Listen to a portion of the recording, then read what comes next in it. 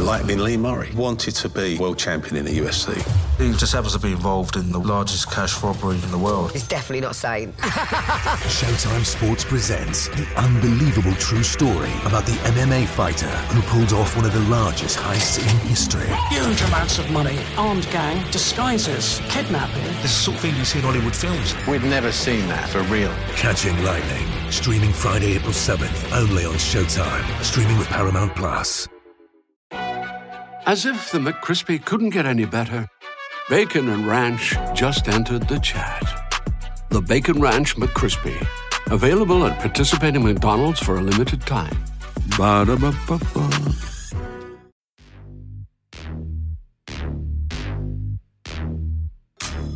Orange, man. I'm rocking orange, man. Hey, always gotta rock orange, that's just how I roll. I'm rocking orange, man. Word up, I'll be rocking with the Broncos. I'm rocking orange, man. Hey, always gotta rock orange, that's just how I roll. I'm rocking orange, man. You see it, I'll be rocking with the Broncos. What is going on, Broncos country? You're listening to another edition of the Orange Weekly Postgame Podcast. I'm your host, Tanner Lee, but filling in for an absent Jeff Ryan is the main man of Orange Weekly. He's the founder. He pretty much makes the Orange Weekly world go round. Kev Dan, what is going on? Not much, man. I'm just glad to be here on another podcast. It's been obviously a short and busy week with next game against the Chiefs on Thursday. So I've been able to not only do my shows, but hop on some of the podcasts too to help out with how busy this week's been. And it's a fun time to hang out with you guys and talk some more Broncos. Well, we definitely appreciate everything you do for Orange Weekly. You, like I said, are the guy that makes it go. So we really appreciate it. And just call me the Godfather, Godfather of Orange Weekly. We can do that. I like that. It has a nice ring to it. But we finally get to talk about another Broncos win, 2 in a row. First home win of the season. Vic Fangio's first home win as an NFL head coach. 16-0 over the Titans, a game that saw our defense dominate in ways we really haven't seen probably since the Super Bowl 50 season. Offense had bright spots, yet just couldn't find the consistency. What was your overall take? I guess overall the first thing is we shut out an opponent. We were able to, the defense came out now for the second week in a row and, improved even more than, the first one we had. And so these guys are really coming together, even though we've had all these injuries on the defense. All of us were sitting here every time we lost somebody, Bosby goes down or Bradley Chubb goes down. All of us are, oh God, this is going to hurt. This is going to suck. There goes our season. And these guys are bringing it together incredibly nicely.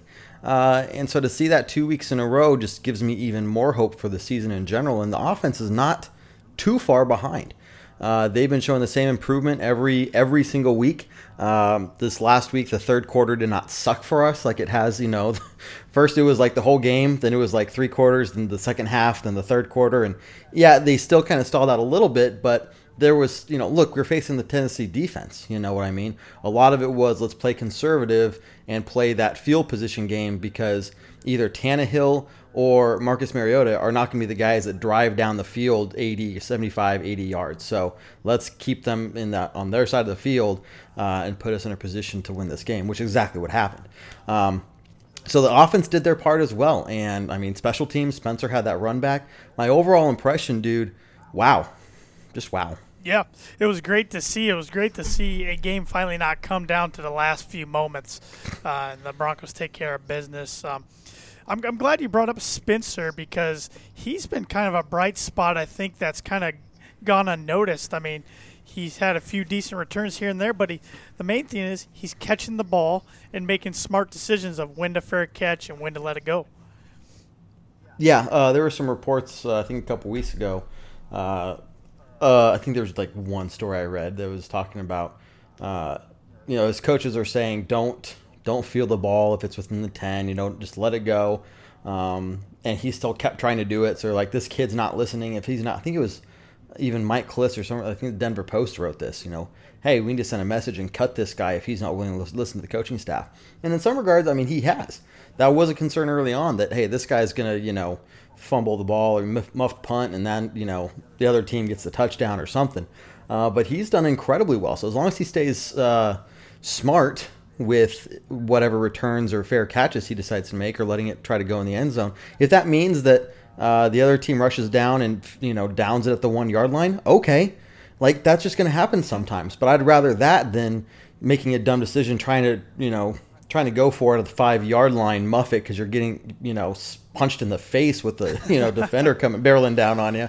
So that I'm okay with that. And, Spencer is incredibly fast when she gets him in the open, but Yadam with that block. That was probably one of the best plays I've seen from Yadam ever. Yeah, it seems like he's kind of, ever since he kind of got benched for Bosby, he's kind of maybe he's taken a look in the mirror and like reevaluated himself, and he hasn't been too bad the last couple of weeks. But like you mentioned earlier, it's the next man up philosophy. We have guys stepping up. Malik Reed, undrafted free agent from Nevada. DeMarcus Walker. I mean, we've been waiting 2 years to see this guy perform like he has the last couple of weeks. Now, I mean, the coaching staff last year that I won't name by name only let him play 4 games and gave him a healthy scratch pretty much every week. But, I mean, he had 2 sacks Sunday. 2 of our, I believe we end up with, 6 or 7 sacks? 7. Yep. Yeah, I mean, it's amazing what can happen when he finally get home to the quarterback and force takeaways. Justin Simmons came away with another takeaway. Who else had some? Chris Harris Jr. had his first. That's right. Chris Harris, CHJ finally had one. And it just brings so much life to the football team, not just on defense, of course, but also on offense. And I thought you brought up a good point earlier, talking about how we were playing against the Tennessee defense. And, Tennessee's one of those teams, I always have trouble off the top of my head naming many defenders, but they're always a pretty solid defense. And Rich Scangarilla even said before the game, this would be the toughest secondary we faced up to this date. So with that said, I thought the offense, it did what it needed to do. I mean, it was nothing flashy. I think Joe Flacco had numbers of he was 18 for 28 for 177, no touchdowns, 1 interception, which it would be nice to see him go a whole game without a turnover. But, I mean, we pounded on the ground. Philip Lindsay, 15 carries for 70 yards and a touchdown. Royce Freeman, 11 carries for 34 yards. And then we just spread the ball around all over the place, especially to Cortland Sutton, 4 catches for 76 yards. Are you surprised by his resurgence this year, or did you see that coming out of Cortland Sutton? It's the production I was hoping to see from him. How many times have we drafted a wide receiver and, it's our second year. Okay, this is when it start looking good, and then it just doesn't. Fizzles out, and we end up either having to cut him, usually not trading away because at that point he's not worth much. So it's good to see that, we've drafted a guy who is developing the way that we want him to. And, with Emmanuel Sanders there, taking away a lot of the focus from him because – everyone's saying, get the ball to Emmanuel Sanders more. Well, the thing is, you're putting him in double coverage. Flacco's smart enough to know to not try that. So Emmanuel just isn't getting targeted as much. But that's opening the door for Cortland Sutton. And one thing we're going to have to watch throughout the season based off, Coach John Elway said nobody's on the trading block. But Emmanuel Sanders may still be on the trading block unofficially. Something to look for. But if we get Emmanuel Sanders, Cortland Sutton's going to be the guy that's getting double and triple coverage if we don't have another threat on the other side. So we're going to have to really look at finding another strong wide receiver on the other side of him.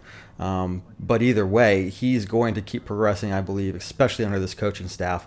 That's going to lead him to be very productive and strong. It really just kind of be the foundation of our wide receiver core. Yeah, he's definitely, I think, cementing himself going forward after this year being the Broncos' number 1 wide receiver for the foreseeable future. Emmanuel Sanders, like you said, could possibly maybe be traded. He is due to hit free agency after the season. Not sure what that's going to mean for his time as a Bronco. But I did read today, speaking of Emmanuel Sanders, that he should be good to go for Thursday night's game. He practiced today, so that's good news. It's always worrisome when you see a player like him that has a high injury history go out and stay out for a whole game. But it looks like the Broncos got some good news there. I was looking here at the other receiving stats. Royce Freeman, 5 catches for 42 yards. I'm really liking how the Broncos offense has been incorporating him with passes out of the backfield lately. Deshaun Hamilton had 2 catches for 25 yards. Noah Fant, 2 catches for 16 yards. Then he had Janovich, 1 catch for 8 yards. Philip Lindsay, 2 for 5. Fred Brown, 1 for 5. And Emmanuel Sanders, 1 for 0.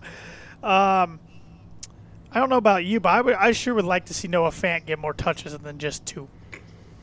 Yes. I know we're still developing him, and it's tough to be a new tight end in this league, you know. Really good tight ends in this league are both capable to block and catch.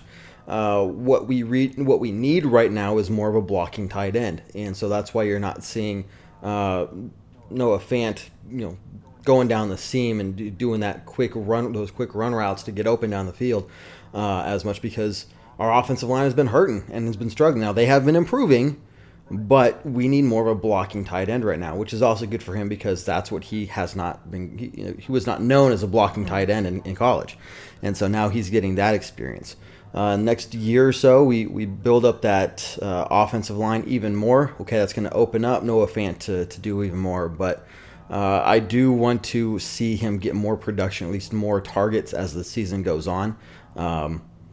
And it's going to be one of those things, depending how the first half of the season goes. We have a couple more, really crucial games coming up, and that's going to kind of define how we approach these games, as the season goes on. But I'm hoping for a breakout game from this next week. But you can listen to the take on that on the Orange Weekly pregame podcast that we did the other day. But in general, Noah Fant, I think, also has a lot of potential. We just have to be smart about how we develop him. And I think we're doing a very good job right now of just being smart in how we're utilizing him. Yeah, I agree, because I think he could be a cornerstone of the franchise going forward if he does develop like everybody thinks he can.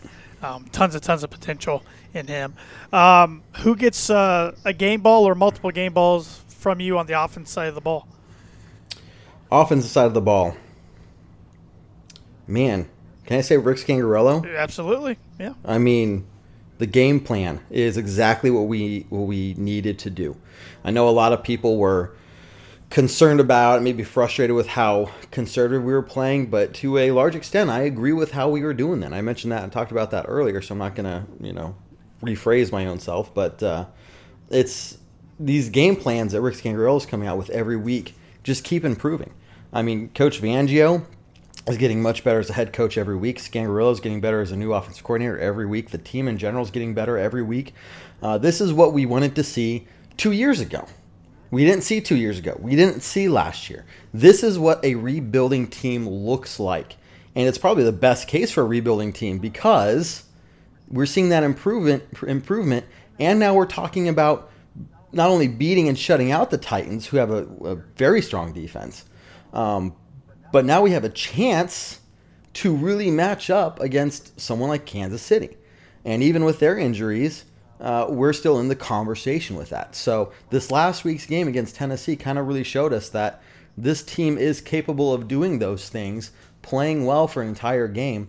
And so for Scangarello to be able to come out and once again, I think, call a very smart game, which, those defensive games, it comes down to smarts, and I think that's the perfect thing that we need to see. So one big game ball from him. I like how you gave him the game ball and brought all that up because I think a lot of Broncos country forgets this is a brand new coaching staff with a head coach that's in his first year, offensive coordinator that's in his first year, and they are getting better and better every week. We are seeing that. And, we don't know what the future holds for the rest of the season for the Broncos. They're playing better right now, but say they do miss the playoffs, I think this coaching staff's already showing us the future's pretty bright in Denver and the culture's changing.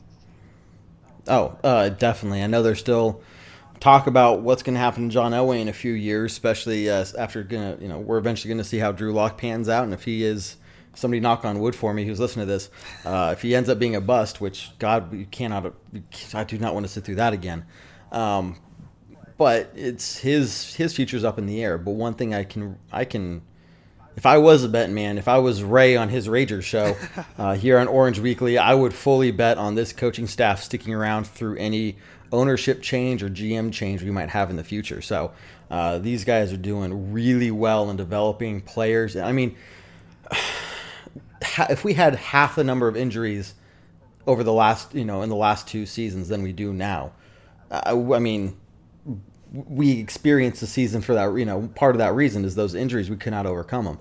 And now we're seeing these players, it is that next man up mentality, but they're going, I think, above and beyond that. They're not just filling that place and doing just as well. They're doing probably even better than anyone could have expected. I mean, Jackson Johnson, Malik Reed, we could go down the list, even Yadam last week. So it's impressive to see what these guys are doing for sure. I will give a game ball to Garrett Bowles. And yes, I am back to calling him his last name because I don't think, if my memory serves me correctly, had one. Did he have one this past week? He's had one in 4 games. See, he can have his name back for that. I mean, yes, I agree. His name's not getting called. As far as I know, he hasn't given up too many sacks lately. He's playing a lot better, and it took an awful performance against the Bears and some comments made by John Elway, teammates, coaches, to, I think, light that fire, and he kind of said, okay, I got to get going or I'm going to lose my job. So I'll give a game ball to him. No, I like it, man. I like it. I have, for as much crap as we've given him on Orange Weekly the last couple of years, even the beginning of this year, I think he is, if he's not one of the most improved player on the Broncos this season, he is going to be the most improved if he keeps this trend up. And I think we have to give a tip of the hat to Mike Munchak for that. I mean, I think we hyped him up all off season, and I think rightfully so. I think he's doing a really good job with the offensive line now. Ronald Leary, I will say, is maybe kind of taking Garrett Bowles' place right now with the frustrations around Broncos country on the offensive line. But I guess somebody kind of has to. But any other game balls on the offensive side of the ball for you? Man, I'm trying to think of somebody that's just because Cortland Sutton's an easy one. Phillip Lindsay, Royce Freeman, those are easy ones. I think the main what I give is to Scangarello there, but all those guys, I think, those are just easy ones that they all did really well last week. I agree. Well, let's flip it on the defensive side of the ball. I mean, we're talking about defense that held Tennessee to 41 total rushing yards, which is incredible. I mean, Derrick Henry, one of the most powerful runners in the NFL, was held to 15 carries for only 28 yards, 1.9 yards per carry. We made him switch quarterbacks because Marcus Mariota was 7 for 18 for 63 yards and 2 interceptions. Ryan Tannehill came in, went 13 for 16, but only for 144 yards, no touchdowns, 1 interception. So and most of those receptions or passes he threw were in garbage time. We were just playing prevent. Correct. And so all of his players just wide open. He better hit those guys. So correct.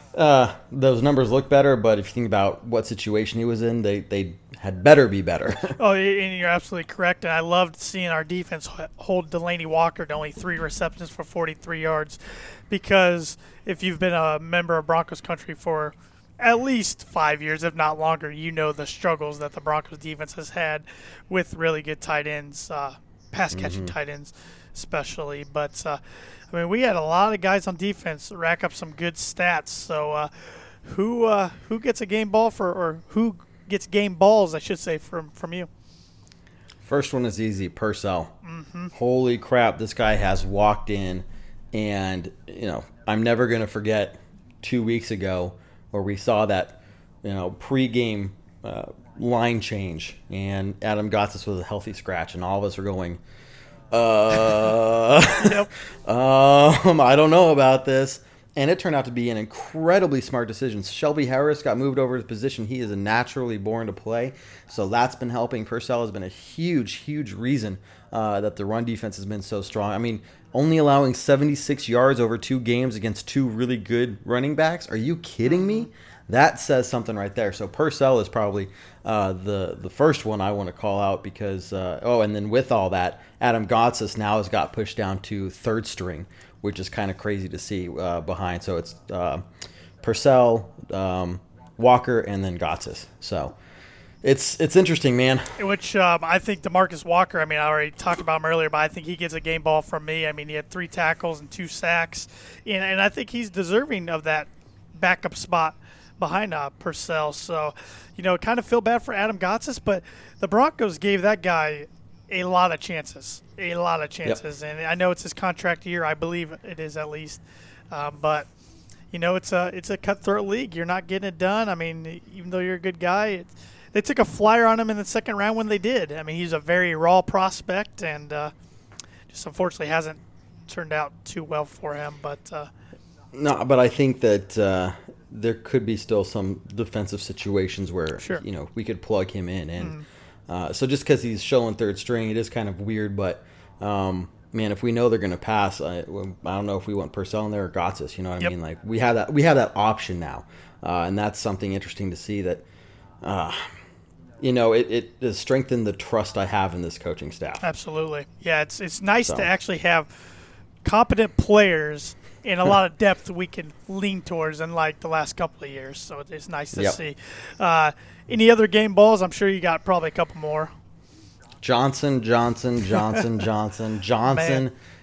How many times did I say his name? 5 times there? 5 game balls to Johnson. Dino. Holy crap. Dino, as he's called. Dino, yeah, that's the raptor. Yeah. The raptor, My wife is like, what the hell is he doing? I'm like, that's just what he does. That's his thing. Just let him do it. It's working. Yep.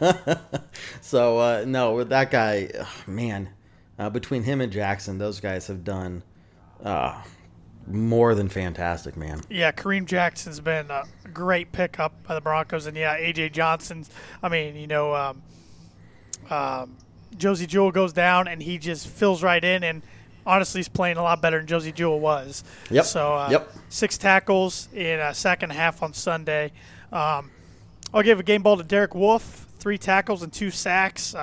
The dude just – not only is he one of the toughest football players in the entire league, he just goes to battle every week, doesn't make excuses.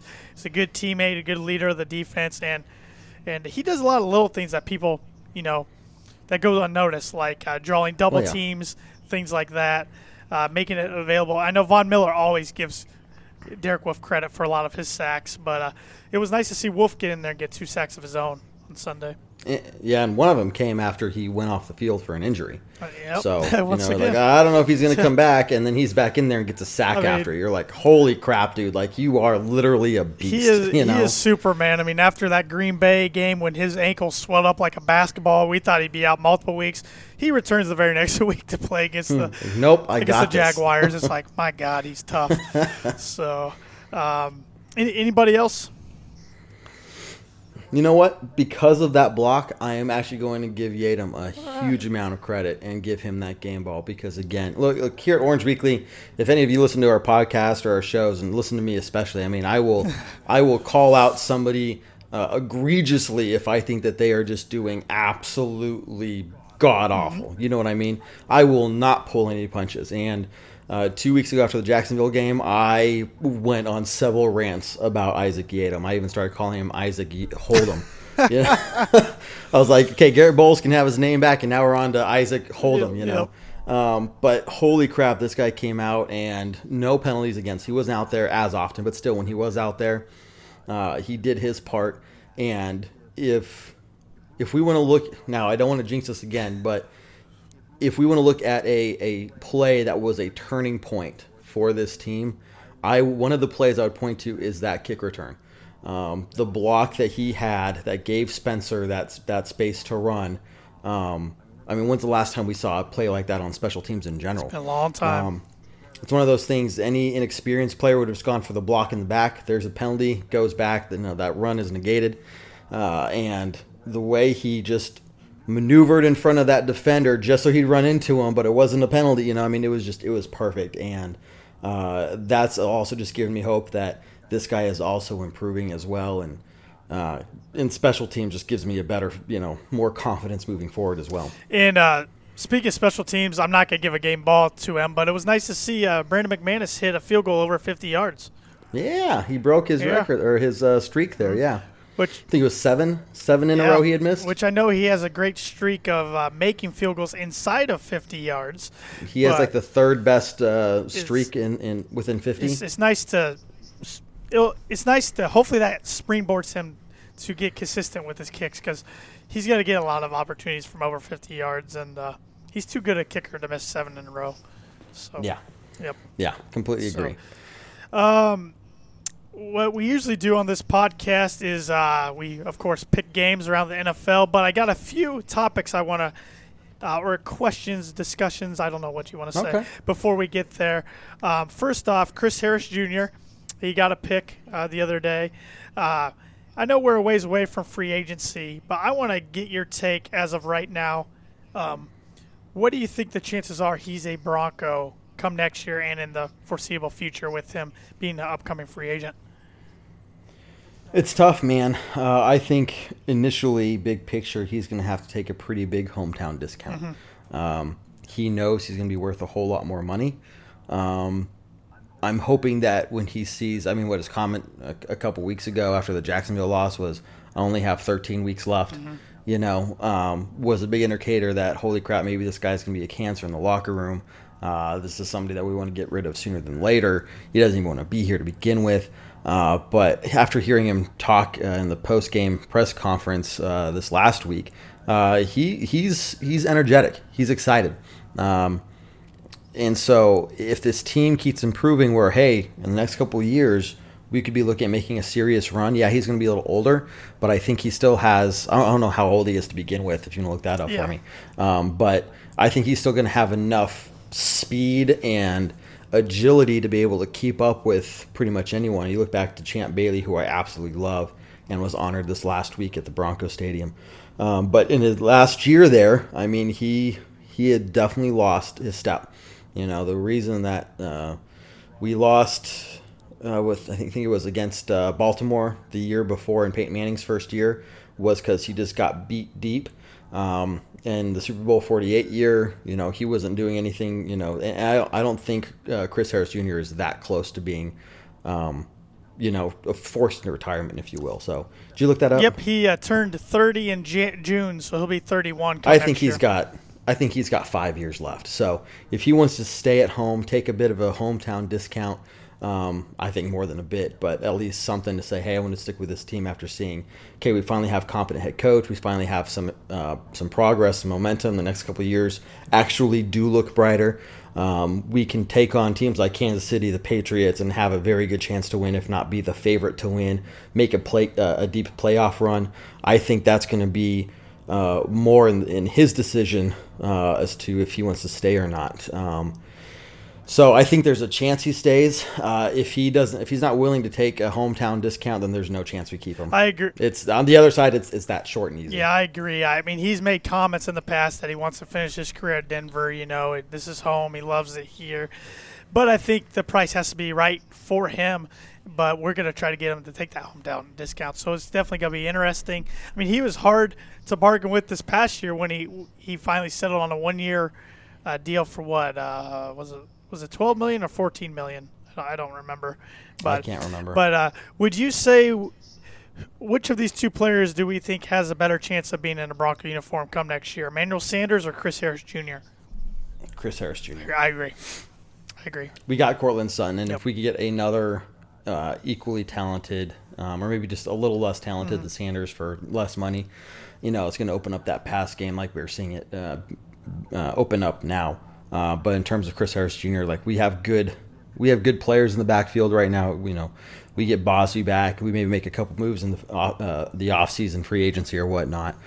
He's not going to be easy to replace, but it's much more. It's a lot easier to replace Sanders. So if we have to pick one of the two, I'm going to pick CHJ. I agree, 100%. You kind of said everything I was thinking. So what? That's what I'm talking about. That's why you're the godfather of Orange Weekly. Got two more questions here, and this one's this could be a fun topic of discussion. It's one that I saw going around on Twitter today, and I'm like, this is going to be one of those topics that could be talked about all year, couldn't it? Well, with the play of Kyle Allen in Carolina, he's playing really well.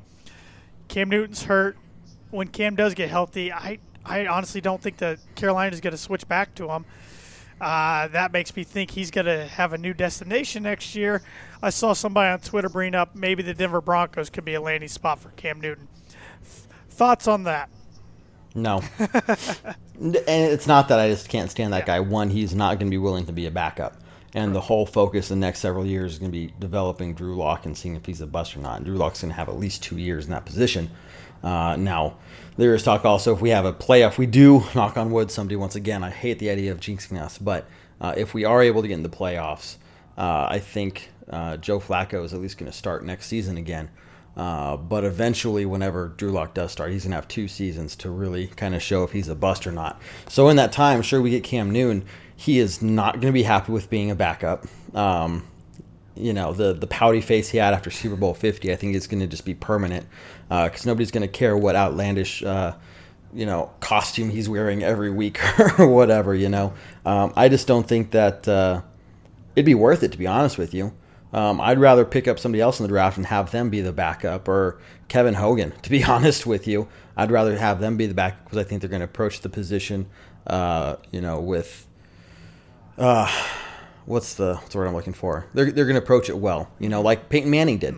I don't care if, Peyton Manning's like, I know I'm the starter, but I have been out of it for a couple of weeks. What they're doing is working. I'm going to be the best damn backup I can be. Cam Newton will in no way, shape, or form approach it with that kind of mentality.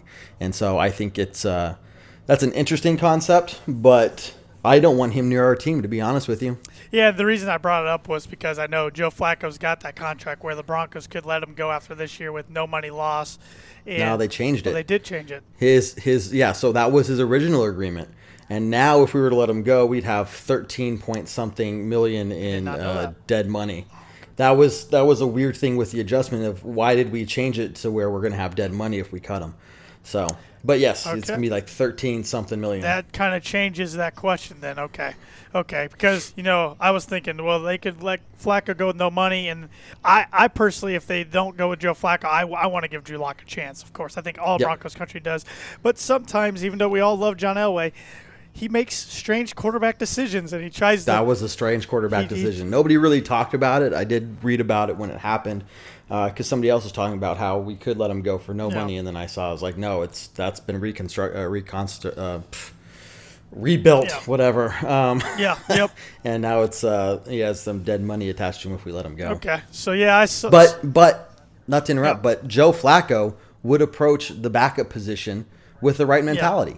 He says, okay, I see what the organization wants to do. If that's what's best for this organization, I will be the backup. Yep. I have no problem with that. So again, even him, I think he'd be just fine as a backup if we need. And he handled it well in Baltimore last year when he got replaced by Lamar Jackson. I just thought it was interesting to bring it up because I'm sure between all of our shows, that's going to be asked at some point. So I'm giving you a little pre-drill workout there. Before tonight's show? Okay. And one more question. This is just kind of a fun one. We broke out the blue alternate jerseys kind of in honor of Champ Bailey because he wore those for most of his career in Denver. Do you like the blues? Would you – at least in my opinion, I liked them when they wore them all the time, but I was really happy when they switched to the orange. So I like that they only wear them a couple times, but dang, they do look sharp. They look sharp, but I think the fact we only wear them once or twice a year makes them look even more sharp. I do love the original blue. Half my jerseys are blue, half of them are orange. But I love, we bleed blue and orange. Broncos country, everything is orange now, and so it makes sense for our primary color to be orange. That's a fun question, man. I never really thought about it, but. While I love the blue jerseys, I like how it's our alternate now. And when we bust them out, it's refreshing on the eyes, if you will. It does stand out and makes them look a lot sharper than they already are. But I also love that they switched to orange as their primary. And if they could just swap every other home game, that'd be cool. Yeah, that would be cool.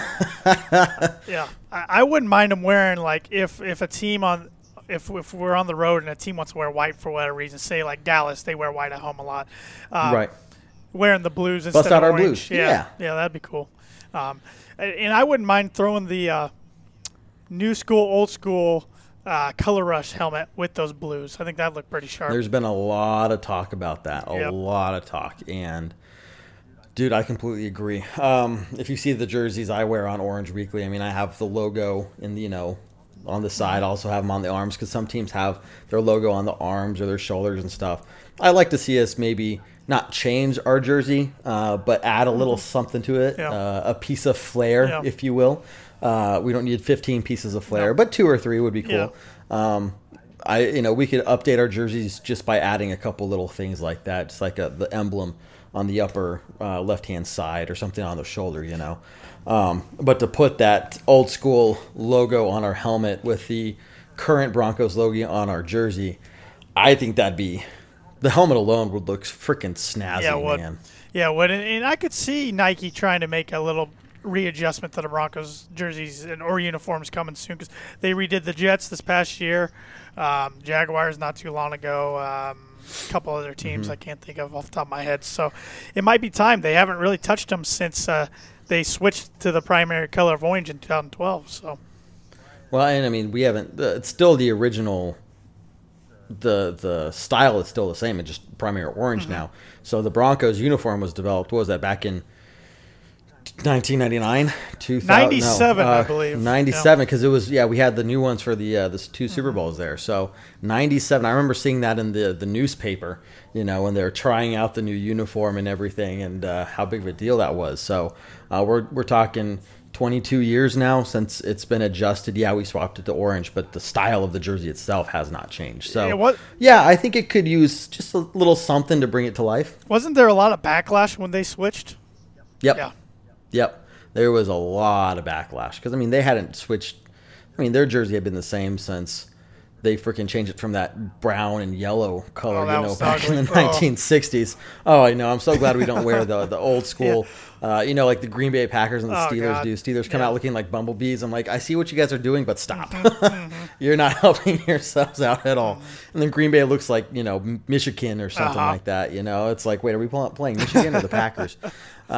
But we don't need to do that one. They did wear that one several years ago in a game. Yeah, it was. I think it might have even been the 90s, but it was the only time. It was in 2009. That's because that was the first year I became a Bronco fan. Man. Was it? And it was the anniversary of the AFL. I forget what year. That's why. And the whole AFC, I believe, wore throwbacks at least a couple times that year. So. It was, if I never see that jersey again, that uniform again, I'll be happy. They can be burnt for all I care. Just burn them. That's a good question, though, man. It adds some Broncos history in there as well, and that's it's fun to talk about what's going on now, but just the history of the Broncos in general is just it's something. I have a DVD set about the history of the Broncos. It's something I'm really interested in, and so being able to talk about stuff like that, man, it's fun. Yeah, we like to do that from time to time on the Postgame podcast because there's only so much you can cover about the game, and then the Broncos have such a rich history. It's kind of fun to dive back into some of it and talk about it. So, totally agree. Want to pick some games for Week 7? Yes, I have some coming up. Sorry for all the banging here in the background there. It's just me being clumsy.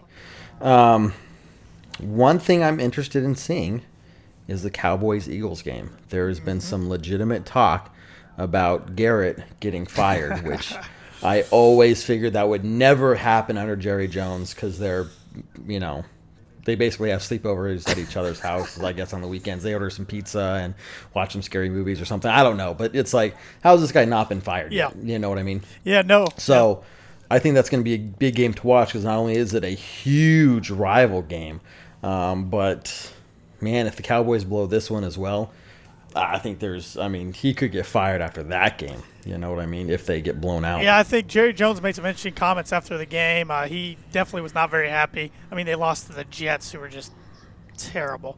Yep. And this is kind of for control of the NFC East because, let's be honest, the Redskins are definitely not winning the NFC East. The Giants, no. So it's going to be the Eagles or the Cowboys, and both these teams 3-3. Both teams need a win. I'll take the Cowboys at home. Okay. Yeah. Okay.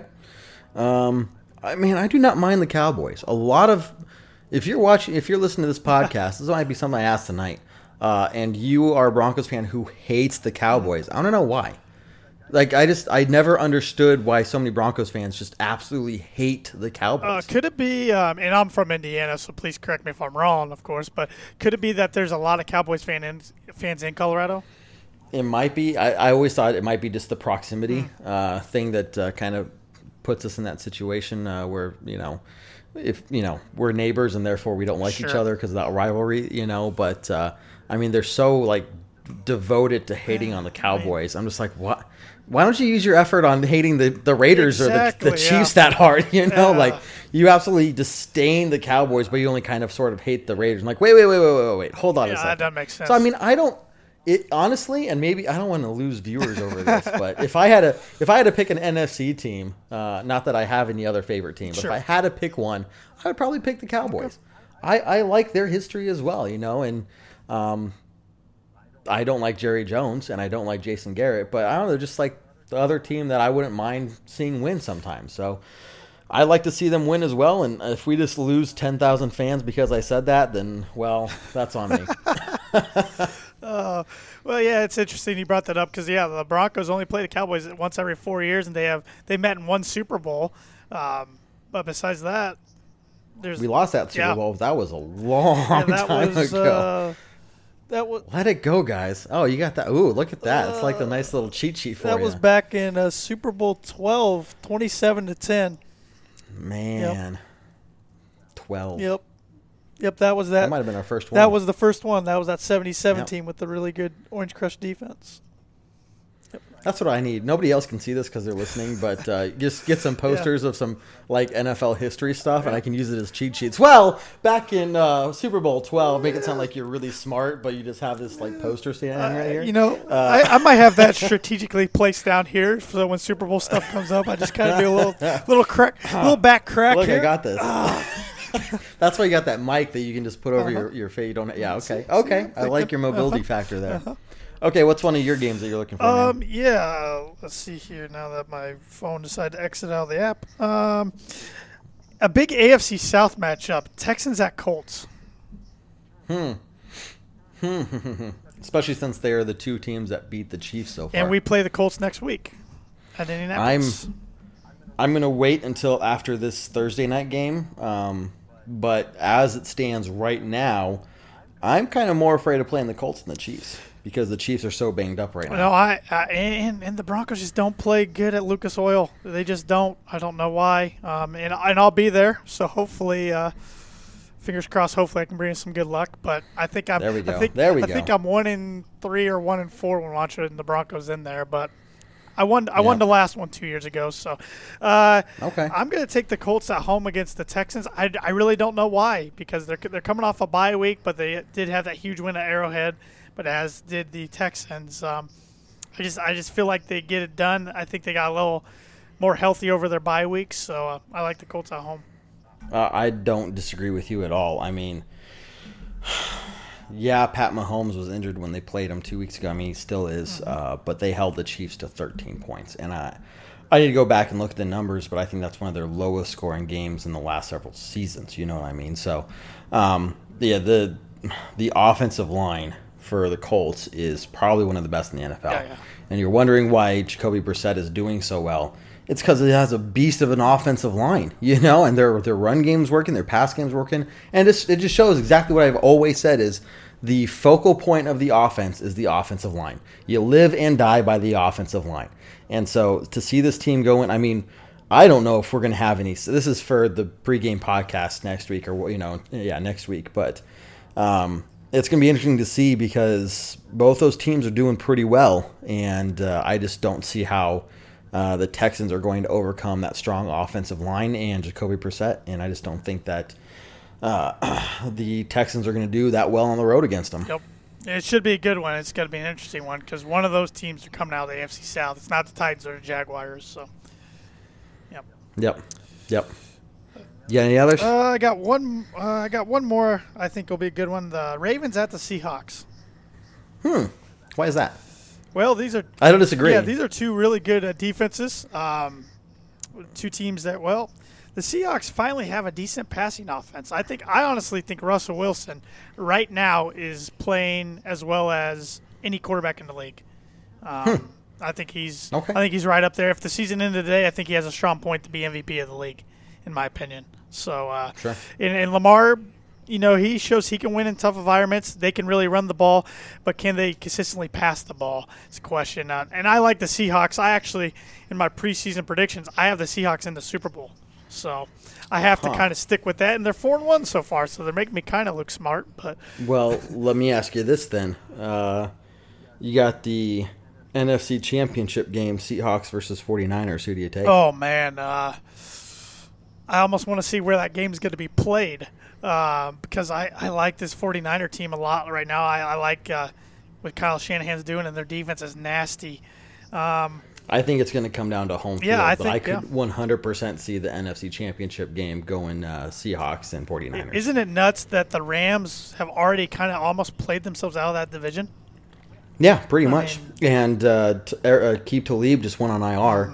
So, I mean, they lost him. So And they traded Marcus Peters to the Ravens. Yep. So, man, that's going to be a good game, though. I think those two teams are going to have a hell of a game, and I'm really interested in just following the 49ers. I'm glad we don't have to play him again, but it seems like Niddle really made a name for himself last year. Kittle, when he played us, he's a and I think beast. that's when he had a breakout game, and now he's being a fairly decent, if not a really good tight end. he's a beast. Last one, if you don't mind. Oh, so who are you taking in that game? Seahawks. Yep. Seahawks. I think you said that. They're in Seattle. Yep. Then that's an easy call. The last one. Okay, so who's in second place in our division right now? It's the Raiders, isn't it? It's the freaking I think I Raiders. just threw up You're in my kidding mouth, me, Kevin. Right? It is. I know, right? And they're not that good of a No, team. they're They're not going to stay there. Not by any shot. The interesting thing is, again, not to jinx us, if we beat the Chiefs and then we find a way to tie them so we have that tiebreaker, actually the Raiders would be in first place. Yeah. Which is, can you imagine that? Like, if we beat the Chiefs, it throws the whole division up in the air, and it turns our season around completely. I mean, we have a whole nother outlook on the season, so it's going to be a fun game Thursday. Well, Raiders are playing the Packers. And so, wait, am I looking at the right? Yeah, week 7. At Lambeau. At Lambeau. Packers should have lost last night, in my opinion, and they should have. They might have got a little help from the refs. But the Packers don't lose at Lambeau very often. Aaron Rodgers is too tough. They find a way to beat the Raiders. I think that's really going to kind of define who the Raiders are. I really do not think they're that good of a team. And they're getting a lot of credit right now for being 3-2. And it doesn't make any sense if you ask me. So I'm hoping the Raiders go on the road to Lambeau and just get embarrassed. Maybe they found some secret well or something over the bye week, and they get like their 0-16 talent potion going again or something, and they're just going to lose out or something. They're going to bomb. Mm-hmm. I think they're just having luck with some early season games. I mean, the fact they beat us, that was a week 1 fluke, if you ask me, in some regards. But because instead of being 3-2, they'd be 2-3. You know what I mean? And that's a totally different team. So I think over the course of the season, but I'd like to see the Packers kind of make a statement to say, hey, we deserved to have won last week, not relying on the refs. And let's just beat up on the Raiders some. Yeah, and then the Packers are. I mean, they're a legit NFC contender. I mean, their defense is pretty good too, and it doesn't get talked about a lot. So. Yep, completely agree. So those are some good games, man. There's gonna be a lot to look for on Sunday. Yeah. Especially with the Broncos not playing, I can sit back and just enjoy watching football, which I don't do much during the regular season. I know it. Especially if we get a huge win Thursday night, it would be nice just to relax. Knock on wood for whoever's listening, please. Root against the Raiders, and life would be good. So yeah, man. Why don't you let everybody know what's going on with the Orange Weekly, or I should say, what's not going on? Because oh man, that's going to be a shorter story of the what's not going on. I need to really just sit down and write a script so I don't forget stuff. Guys, Orange Weekly, we are here purely for you guys. Me and Tanner and the rest of the Orange Weekly crew, we talk Broncos football amongst ourselves every day of the week during the season. And that's fun and all, but the reason we started this whole thing was to be able to talk to you guys, the fans. So not just through these podcasts, but through the live shows and the other videos we do. We got The Monday night show, Orange Weekly After Dark, starts 9 p.m. Mountain Time, usually ran by Jason. The not as good looking Dan Dino. Just saying there. And then Tuesday night beer, Broncos No BS, 7 p.m. Mountain Time. We go live on Facebook as well. We got the post-game podcast. This one right here. We got the pre-game podcast. This one, or the one that goes up usually by Friday, if not Saturday. This week, obviously, it's up already. If you guys want to listen to the pre-game Denver versus the Chiefs podcast there on wherever you're listening to this one. Let's see. We have a Sunday morning show, Broncos Brunch, starts at 10 a.m. Mountain Time. We got Rays Ragers. If you guys are into sports betting at all or just interested in hearing what Vegas is predicting for the game, Ray does a good job in about 5-10 minutes really breaking down what lines he's taken for the day, and he's helped us at Orange Weekly win a lot of money. He's actually doing really well on the season, man. This guy, Ray, knows what he's talking about when it comes to sports betting. He's doing really well. So if you guys want to check out the Ragers show on Saturday night, if not Sunday morning, it's pre-recorded, it's not live, but gives you a really good idea of what bets you can take for the day. And then the other thing is our halftime hash. Holy crap, this show is probably one. All of our shows are popular. I think this one is the most popular because nobody else, at least for the Broncos, does a halftime show. And so what does everyone do when halftime starts? They pick up their phone, they start going through Facebook or whatever, so they go get a snack or a new beer or whatever. I guarantee you, as soon as you pick up your phone for halftime, we will be live. So if you want to talk to us about what your thoughts are for the first half, and instead of listening to the announcers or whatever, pick up that phone, see where we're at, and we will be live for the halftime show. So guys, during the regular season and everything, we have you covered more than any other Broncos group, if you ask me. We are your one-stop source for talking Broncos, and just we're not experts or anything, but we just love hearing others' opinions. And let them know how they can join our Patreon if they want to. Patreon.com/Orange Weekly, or just go to patreon.com and search for Orange Weekly, however you decide to do it. Guys, we set this up so we can provide you guys better content. So any donations you give us does not go in my pocket. I think Tanner here would kind of demand that I give all the money to him, but I would say no, not for you. So none of this money goes into our pockets, guys. It's purely based on, or for us to buy better cameras, better mics, better computers, everything we can do to just give you guys better shows and better podcasts. So in addition to that, if you donate, you're going to be entered to win a prize for that month. So we do a monthly giveaway, and you're going to be entered in a chance to win that, and then also entered into a chance to win the end of the season prize, which right now I think we're looking at a pretty good jersey, a decent quality jersey. Haven't decided which one yet, but so even if you donate $1 for 1 month, you're going to get entered into winning the monthly prize and that end of the season prize. Also, when the Broncos win in the month that you donate, you get 5 additional entries to the end of the season prize. So something to just consider, guys. We appreciate all your guys' support, all you listeners, all the people who view our Facebook videos and everything. But any contributions you can make to our Patreon is just icing on the cake and helps us give you guys better content. And where can they find us on social media? Man, everywhere. Twitter, Instagram, YouTube. We're starting the YouTube stuff up. It's kind of taking off slow, but we're there. What other Instagrams are there? Or Twitter. I tried a Snapchat. That's not really taking off, though. But yeah, those are the main ones. If you want to find us on any of those, I mean, we're going to be there. Just search for Orange Weekly. Yep, Orange Weekly. You're not going to have a problem finding us.